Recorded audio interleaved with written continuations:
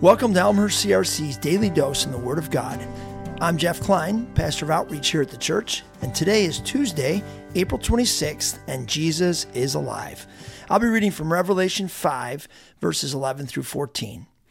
Then I looked again, and I heard the voices of thousands and millions of angels around the throne and of the living beings and the elders, and they sang in a mighty chorus, "Worthy is the Lamb who was slaughtered, to receive power and riches and wisdom and strength and honor and glory and blessing."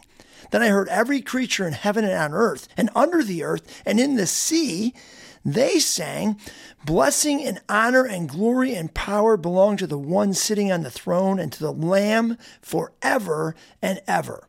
And the four living beings said, "Amen." And the 24 elders fell down and worshiped the Lamb. Now this is a worship service. The angels, not just a couple, but thousands and millions of angels surrounding the throne, singing and offering praise and honor to the Lamb that was slain. And if you read a few verses before this, it tells us they are singing a new song, a song that celebrates the work the Lamb of God has done to establish the church, giving his life and ransoming people in order to form a kingdom of priests for God who will build the kingdom here on earth. This is cosmic worship. Worship that involves the highest level of vision and understanding about what God is up to in the universe. This is what motivates the angels and every creature in heaven and earth and under the earth and in the sea to worship right along with the angels. When you come to worship, what motivates you to worship? What makes you want to sing at the top of your lungs?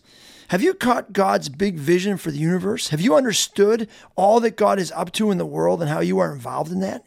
Can you sing out a new song because you are deeply aware of what Christ has done and is doing?